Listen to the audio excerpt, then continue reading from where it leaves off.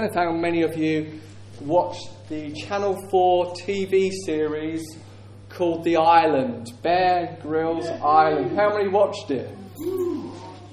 Yeah? How many kind of felt at the end of it a little bit tempted to say, I want to go on the island? Only you.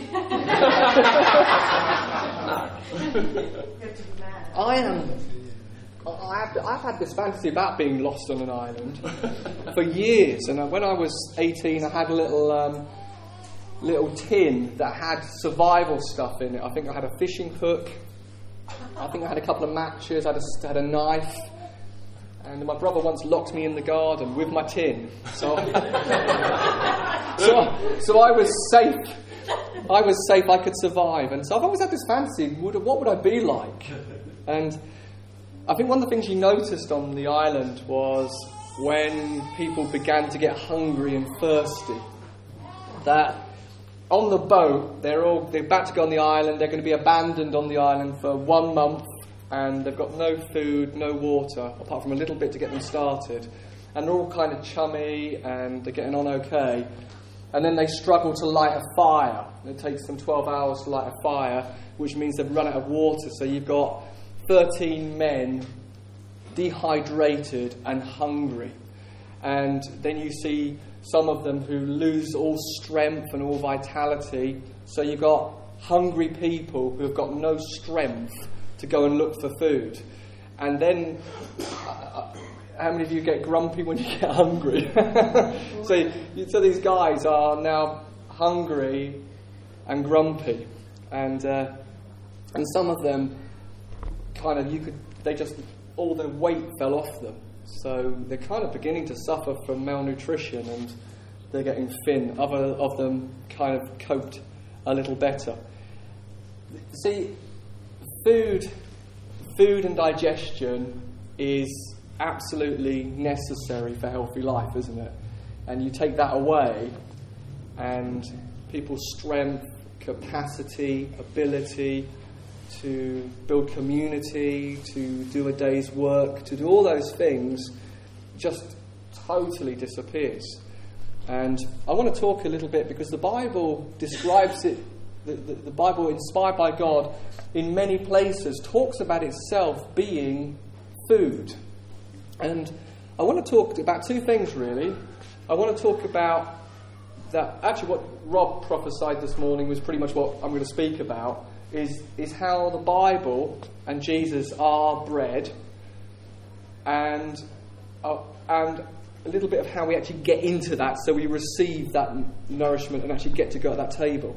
So I'm just going to read a few verses that describe the Bible describing itself as food. So one of those is in Matthew 4:4, and Jesus, who has been led into the wilderness by the Holy Spirit, is in this context where the tempter comes and says to him, because he's hungry, tries to tempt him to do something that he is not meant to do. He says, if you are the Son of God, in Matthew 4:3, tell these stones to become bread. And Jesus answered, it is written, man shall not live on bread alone, but on every word that comes from the mouth of God. And so Jesus is saying there's a sustenance, there's a nourishment, there's a food, there's a strength that's found in the words that God has spoken. Then in Jeremiah 15 and verse 16, the prophet said, when your words came, I ate them. They were my joy and my heart's delight, for I bear your name, Lord God Almighty. Just talking about your word came to me and I digested it, I got hold of it, I chewed it over. In Joshua 1 it talks about do not let this book of the law depart, but meditate on it day and night. There's a sustenance, there's a strength, there's a nourishment. And then Psalm 119 verse 103 gives another. The psalmist says, how sweet are your words to my taste, sweeter than honey to my mouth.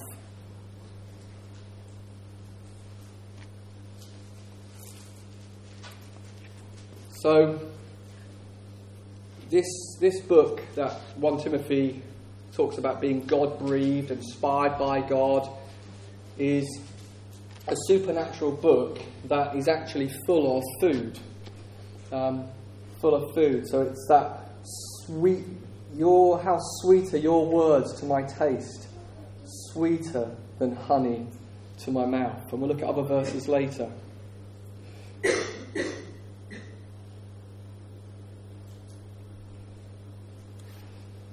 I want to talk about something that might sound quite negative at first, but hopefully will inspire and lead to feasting, as we were kind of exhorted to this morning, is about spiritual malnutrition.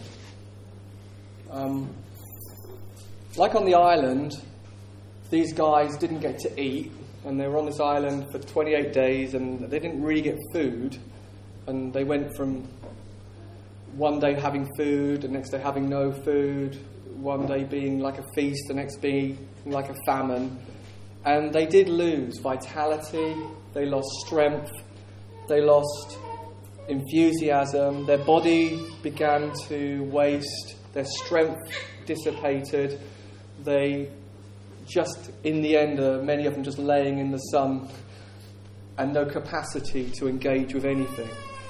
I wanted to talk about spiritual malnutrition because one of the things we've said, and absolutely rightly so, that we don't work for God's favour, we have favour with God. So being made righteous, being accepted in Jesus, having a fresh start, a new beginning, a new heart, mind, a new destiny, that's all total grace, and that's not something we earn or merit or deserve or work for.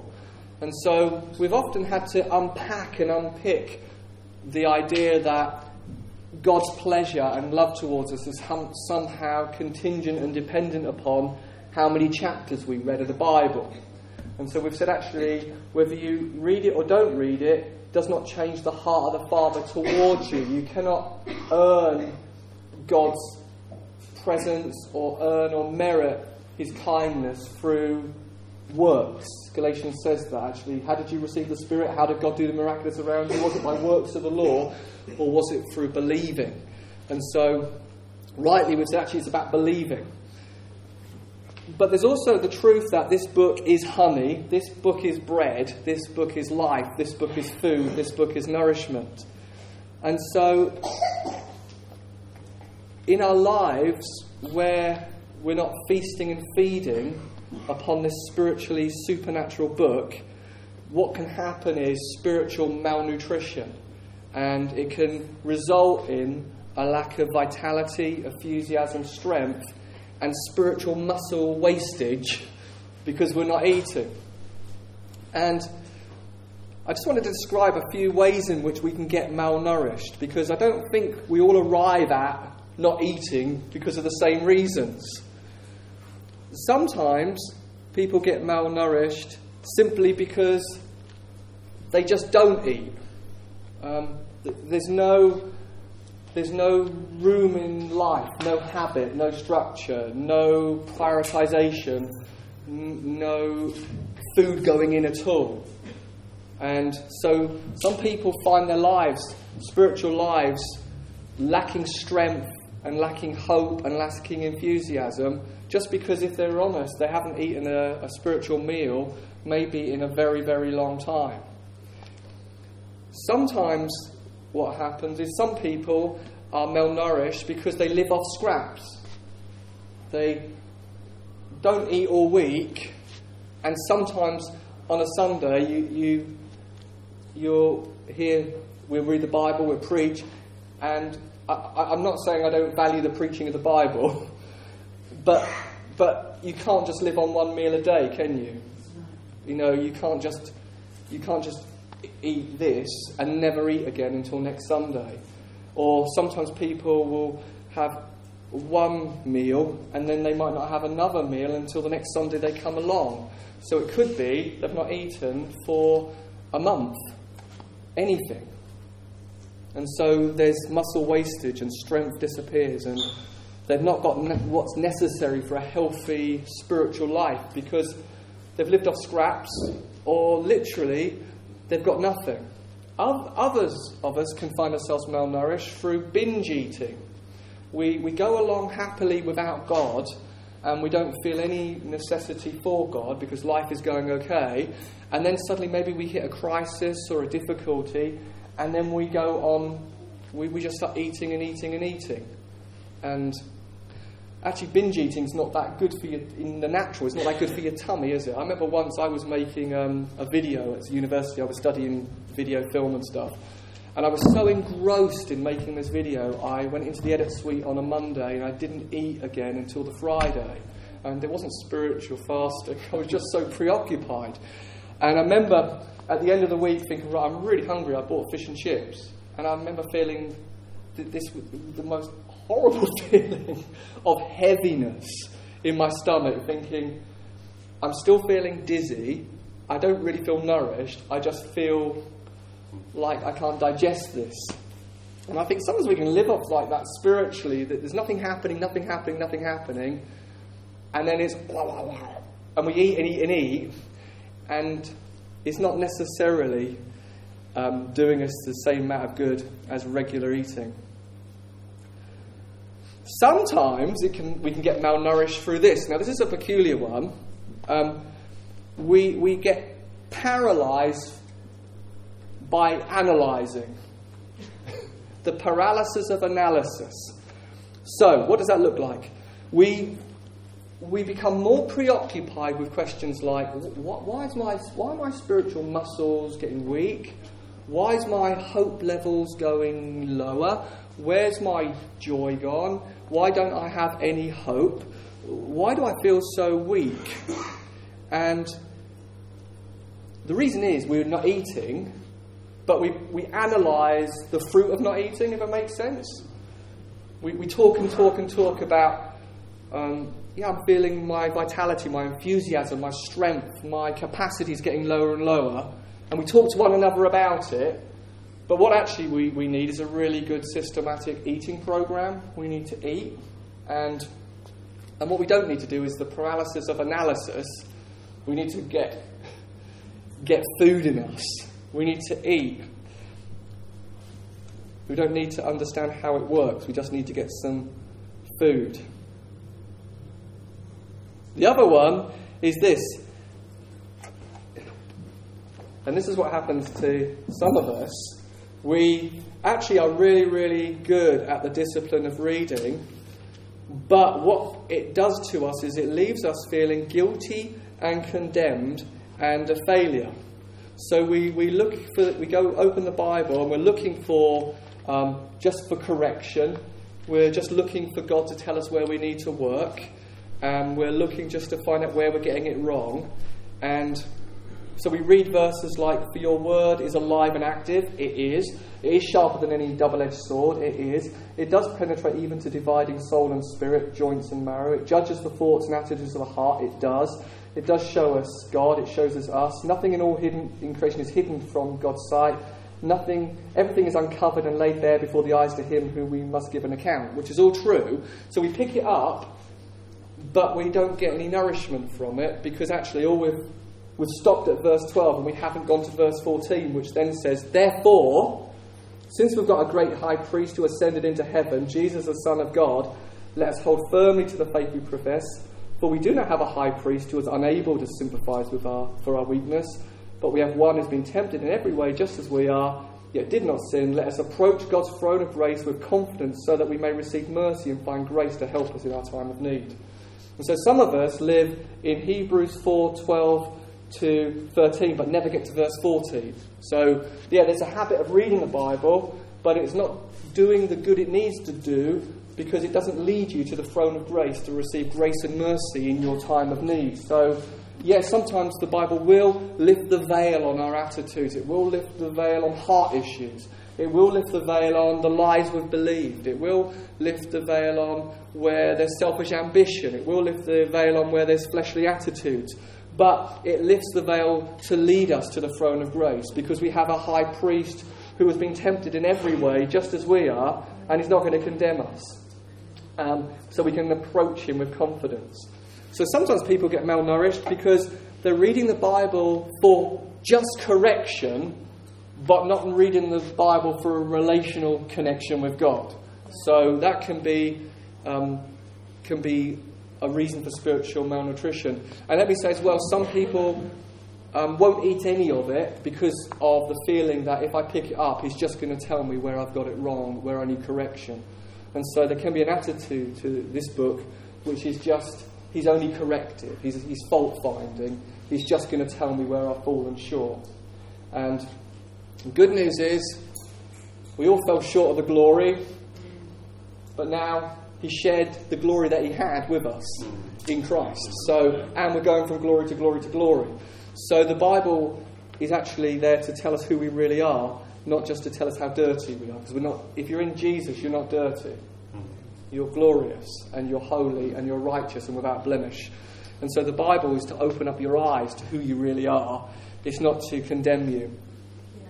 But actually, if you don't know Jesus this morning, it's good to know that whatever you do, you've fallen short of his standard, and you can't get yourself to the standard of glory, of his perfection, by works, or by works of the law, or keeping rules. You have to come through Jesus. You have to trust that it's through the life and the death and the resurrection of Jesus Christ. That's how you become the righteousness of God. That's how you get accepted. That's how you become a son and daughter. That's how you get an inheritance. It's not through your works. And now I want to say this really, because I don't want this to become over as harsh. Some of us can find that our malnutrition, spiritual malnutrition, becomes our identity. And like you have some people whose muscles are wasting away because they're not eating, and they analyse that, but actually their analysis is they want to be stronger and they want to get fit and they want to be healthy. Sometimes it can settle into our heart that actually we don't want to be healthy, and we like spiritual malnutrition, and we want sympathy from spiritual malnutrition, but we don't really want to eat, because what would we be if we were fit? Where would we get attention from anymore?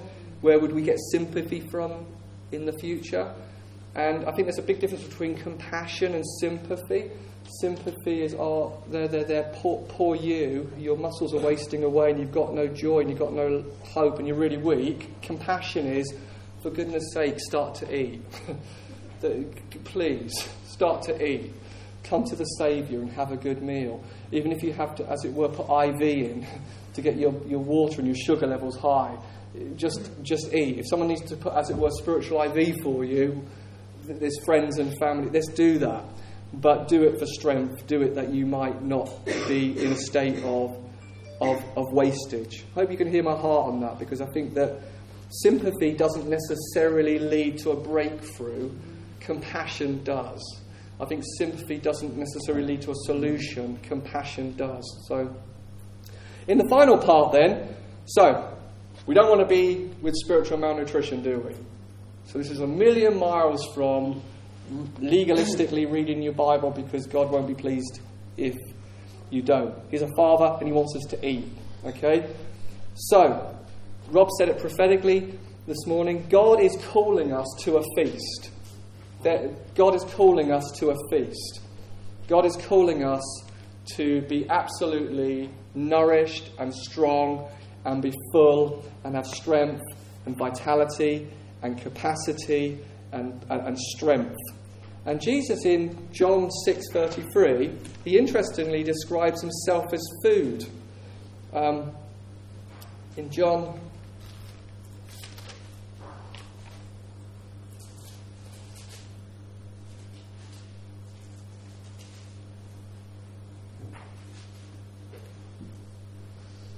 he says in 33, for the bread of God, really he's describing himself as bread, is the bread that comes down from heaven and gives life to the world.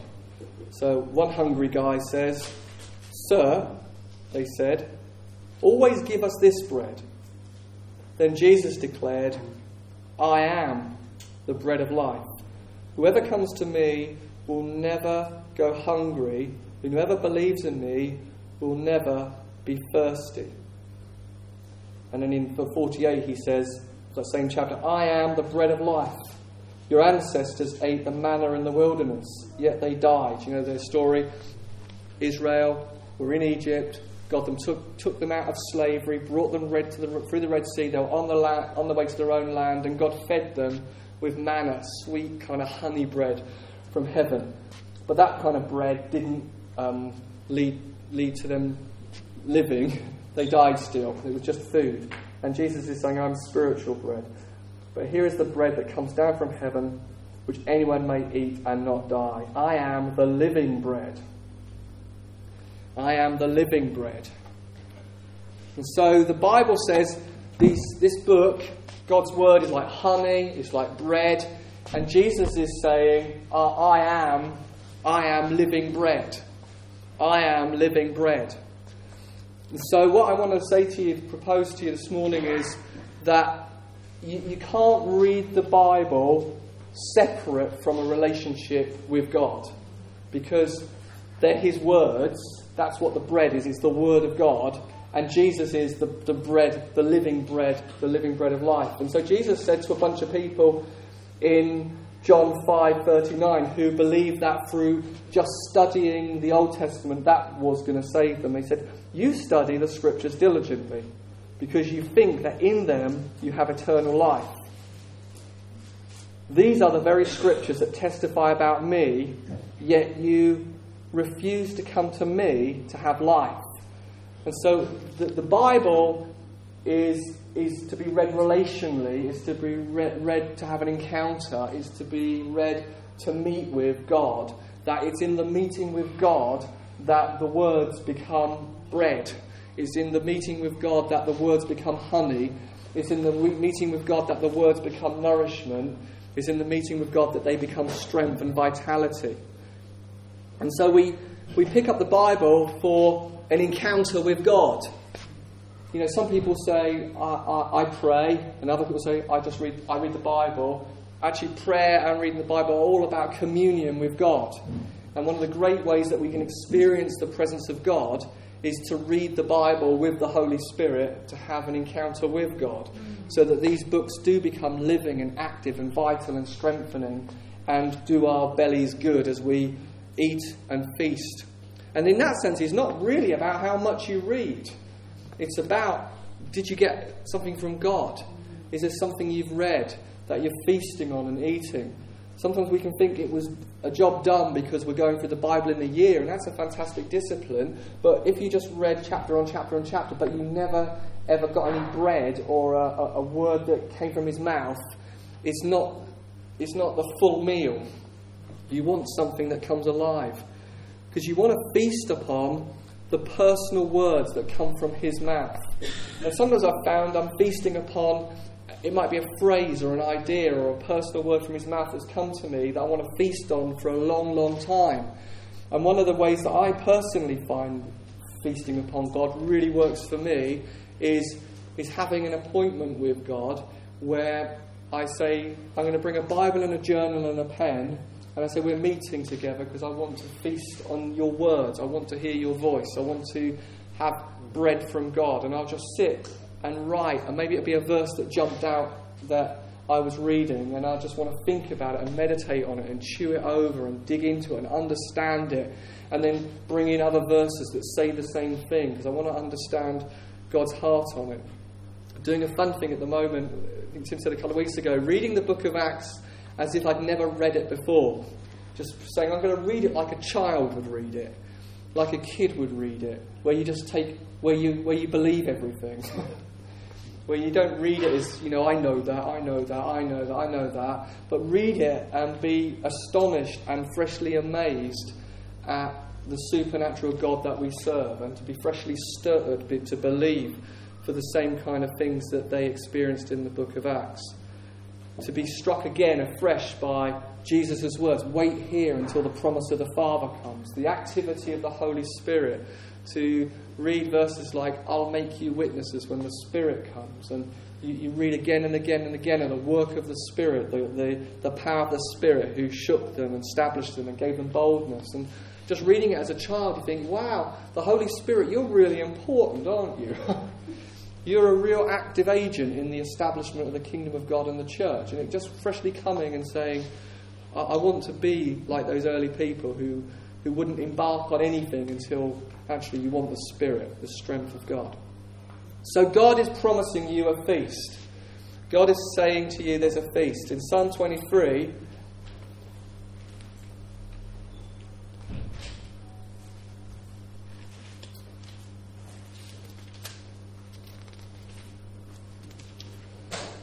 Psalm 23, you prepare a table before me in the presence of my enemies. You anoint my head with oil, my cup overflows. Surely goodness and mercy will follow me. And so what I want to say to you is this. We live in a dry and thirsty land, okay? But we're a people who God is preparing a table for where we can really honestly eat and be satisfied. I want you to believe that there's a sense around us, there's always a sense of the food that you need is something that's just outside of your grasp. And I want to tell you the bread that you need, the spiritual bread that you need, is very, very close and very, very near, and that you can enjoy a feast. Jesus said, I am bread. God said, I'm going to lay a table before you in the presence of your enemies. I want to say that we can eat and feast upon the person of Jesus Christ through the work of the Holy Spirit and through engaging with this book with God, so that living words come out of his mouth and feed our bellies. I want to tell you that you don't have to walk around, if you are in any way emaciated or spiritually malnourished or feeling weak or having no strength. I want to say there's hope for you, that the God of all hope will give you hope in believing. That's what Romans says. We can turn to that. Because I sometimes feel that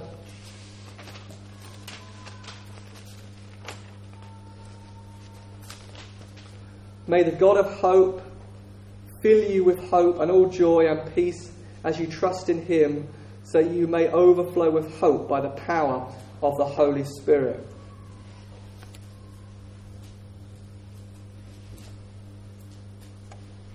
See, sometimes how we live is this. We have all of our spiritual guns facing outwards.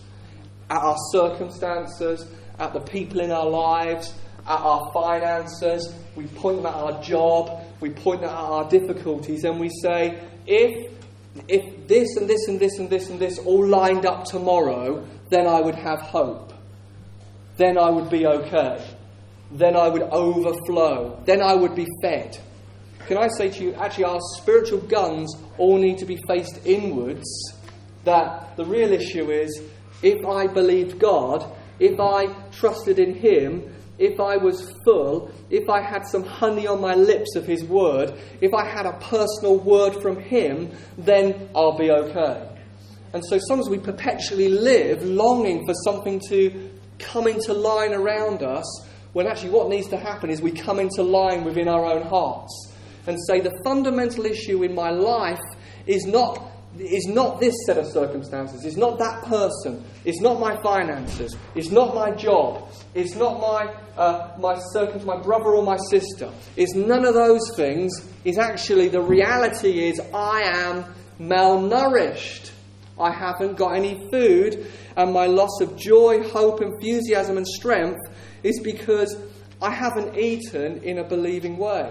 And that's why I think this gives us hope, because I don't believe we'll ever get to a place where all of our ducks line up, if you hear that statement, or in all of our circumstances. I don't think it's ever going to happen. There's never going to be a time where we say, do you know what? Everything in my life is now perfectly hunky-dory. Now I'm going to start trusting and feeding on God.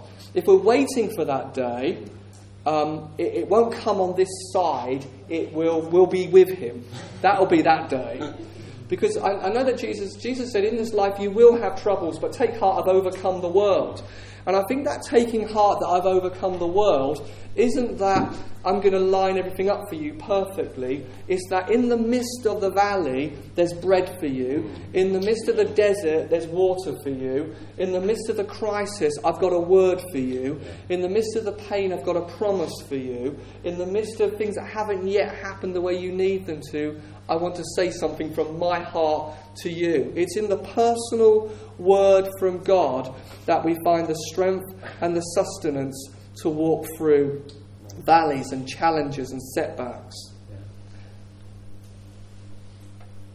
And so that fills me with hope, because it means that God has a resource for me and God has a resource for you right now, where you can draw on strength and you can get bread and you don't have to be thirsty, and that you can feast in the middle of life, that you can have a joy and a hope and a peace that's in some way divorced from the circumstances and the situations that we're going through.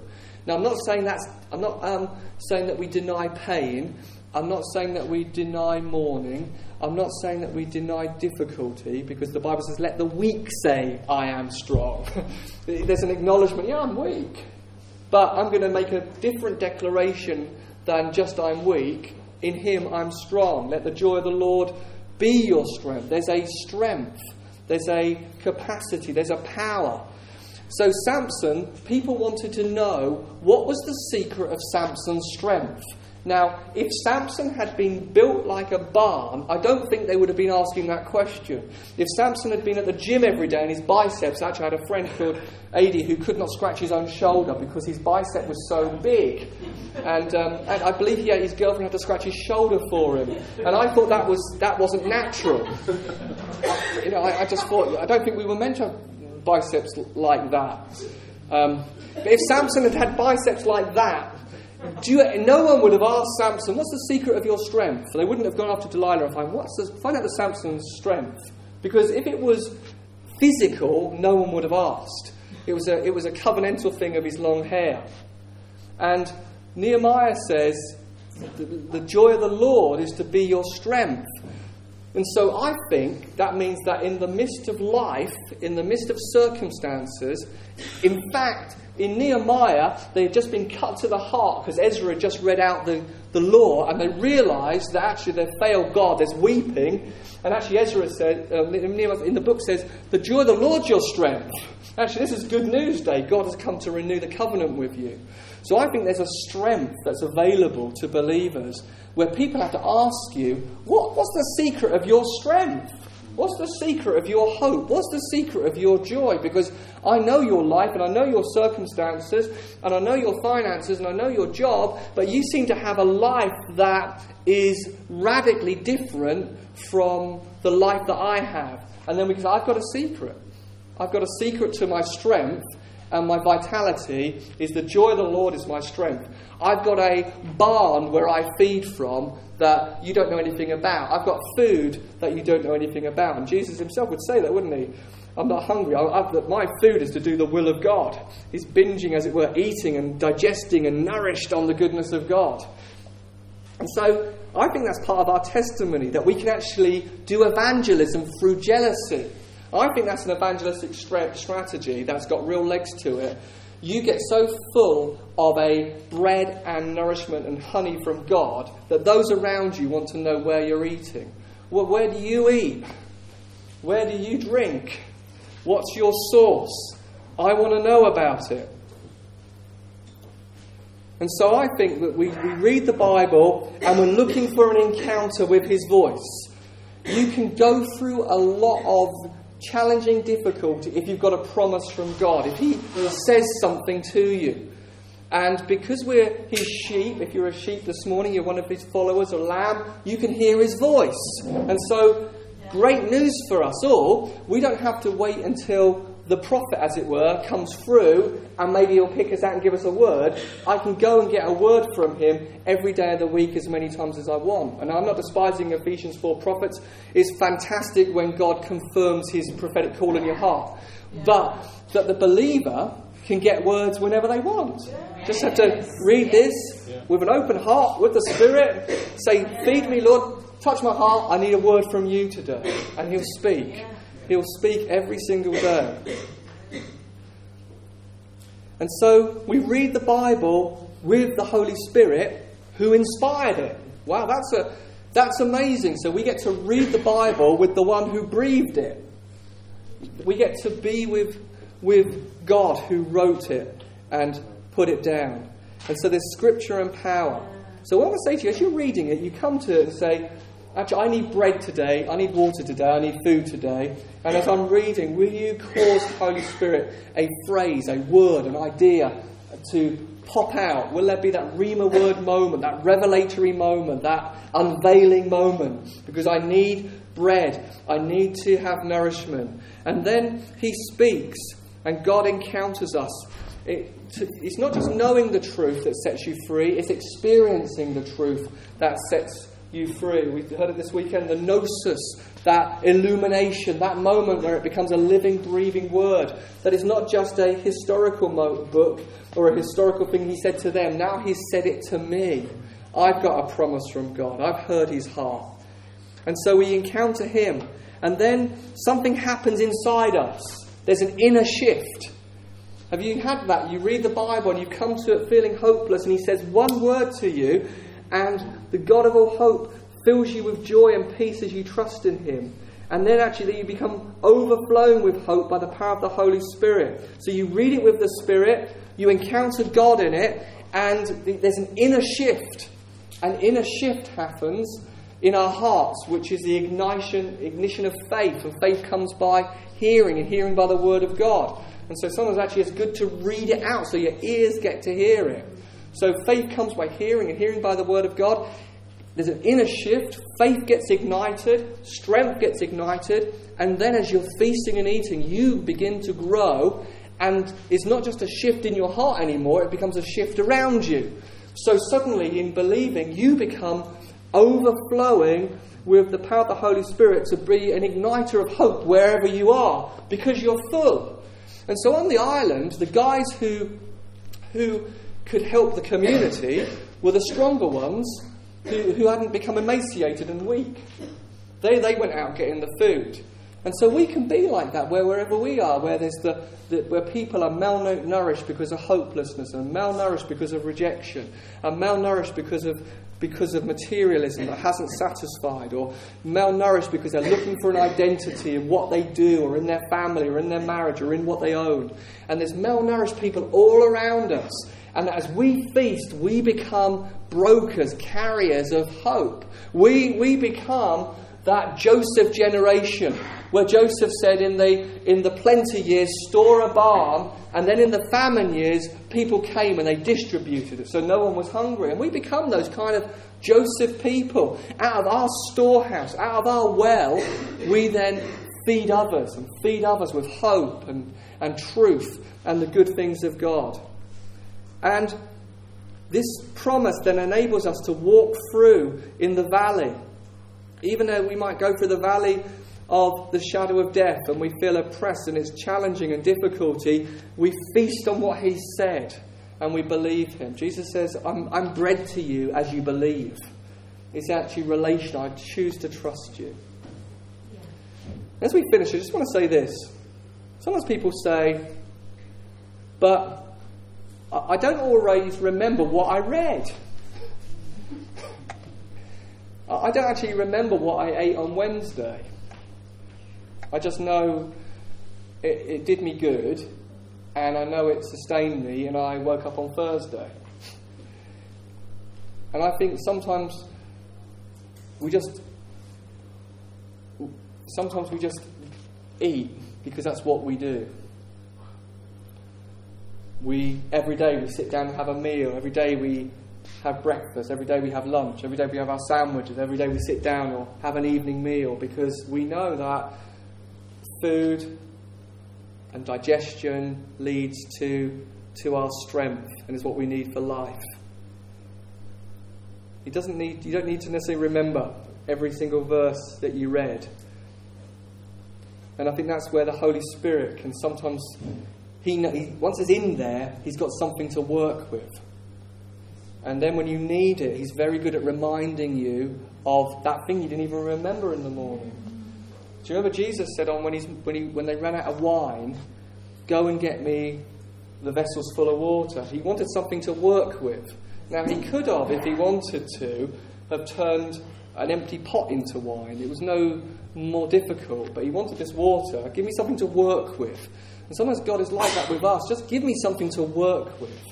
Because just get a meal in you, just get some words in you, because then I've got something to work with in your heart, and I can do something in you and change you and bring hope to you, and that can be part of renewing your mind. I felt like this preacher actually came down from one of the sessions where I'd sat with God and asked a question, and he said to me, do you need to understand how food works for it to work?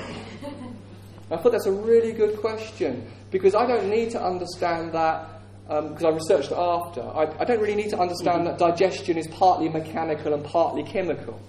I didn't need to understand that when I was sitting in McDonald's, reading in McDonald's.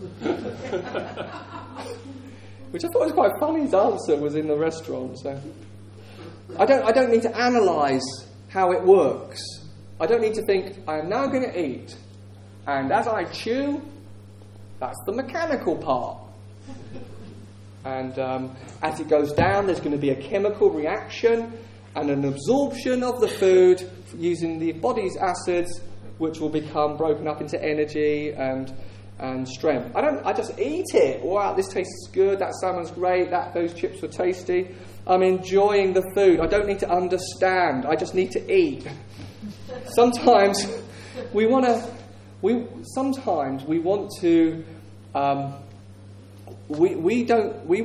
all that. We try to do it all ourselves, and we try to change ourselves, and we try to transform ourselves. But actually, really, what we really need is we just need to eat, and we don't need to understand how Holy Spirit takes spiritual bread and feeds our bellies. He just is so good at it. Give me something to work with. Give me something to work with. And just as we finished, I'll say this promise over you that I've said a few times. God says, if you'll eat, I'll give you 3 years' worth of growth in 6 months. I just feel that sometimes we're frustrated and we feel we're not growing as quick as we need to, and we want to be stronger and more able, but actually we're not eating. I mean, I go to a gym, and not to do weights, as I guess you could probably notice, but there's guys in the gym who all they do is talk about body mass and putting on weight, and they talk about, I need 3 kilos more, I need 10 kilos more, I need to do this amount of reps, I need to do this, and I actually don't know why I'm telling you that story. Just to Well, don't get to joke. Thanks, that's why. Yeah. You still don't know what the link is, but it doesn't matter, does it?